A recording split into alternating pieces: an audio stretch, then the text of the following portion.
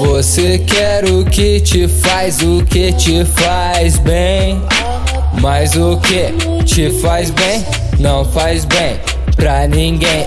Você quer o que te faz bem, mas o que te faz bem não faz bem pra ninguém.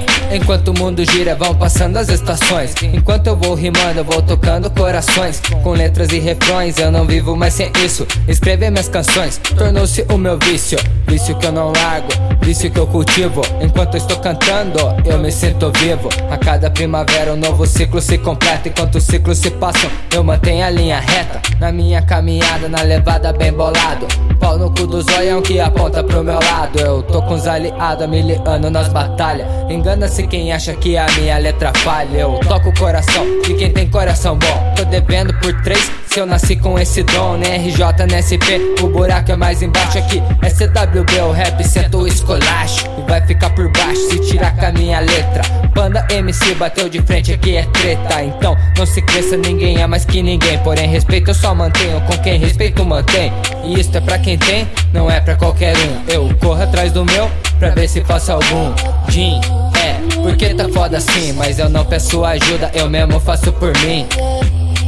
Que é assim que tem que ser, fazer por merecer. Só me diz uma coisa, mano, o que você quer?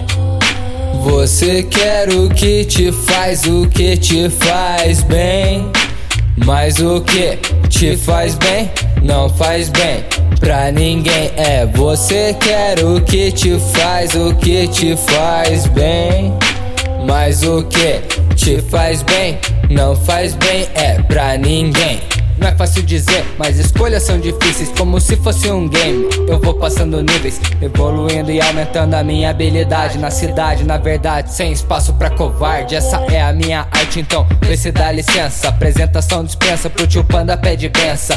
Sem desavença, que vença o melhor. Todo dia eu tô na luta, derramando meu suor. E não vem querer tirar, porque eu vim pra ganhar. Dar um talento no meu mundo, a minha filha aconchegar. Licença pra chegar, eu vim do interior com sorte. Criei raízes e laços aqui na zona norte. Rap forte bate nos fones desde pequeno.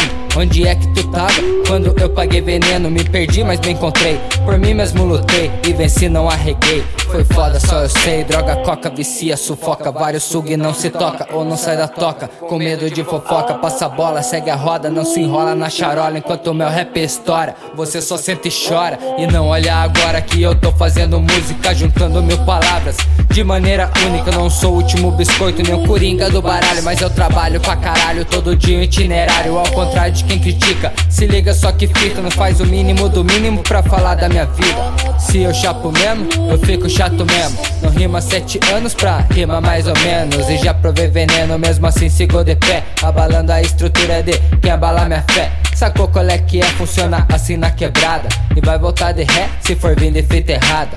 Vai voltar de ré, mané. Que é assim que tem que ser, vai voltar de ré, mané. Fazer por merecer. Vai voltar de ré, mané. Só me diz uma coisa, mano, o que você quer?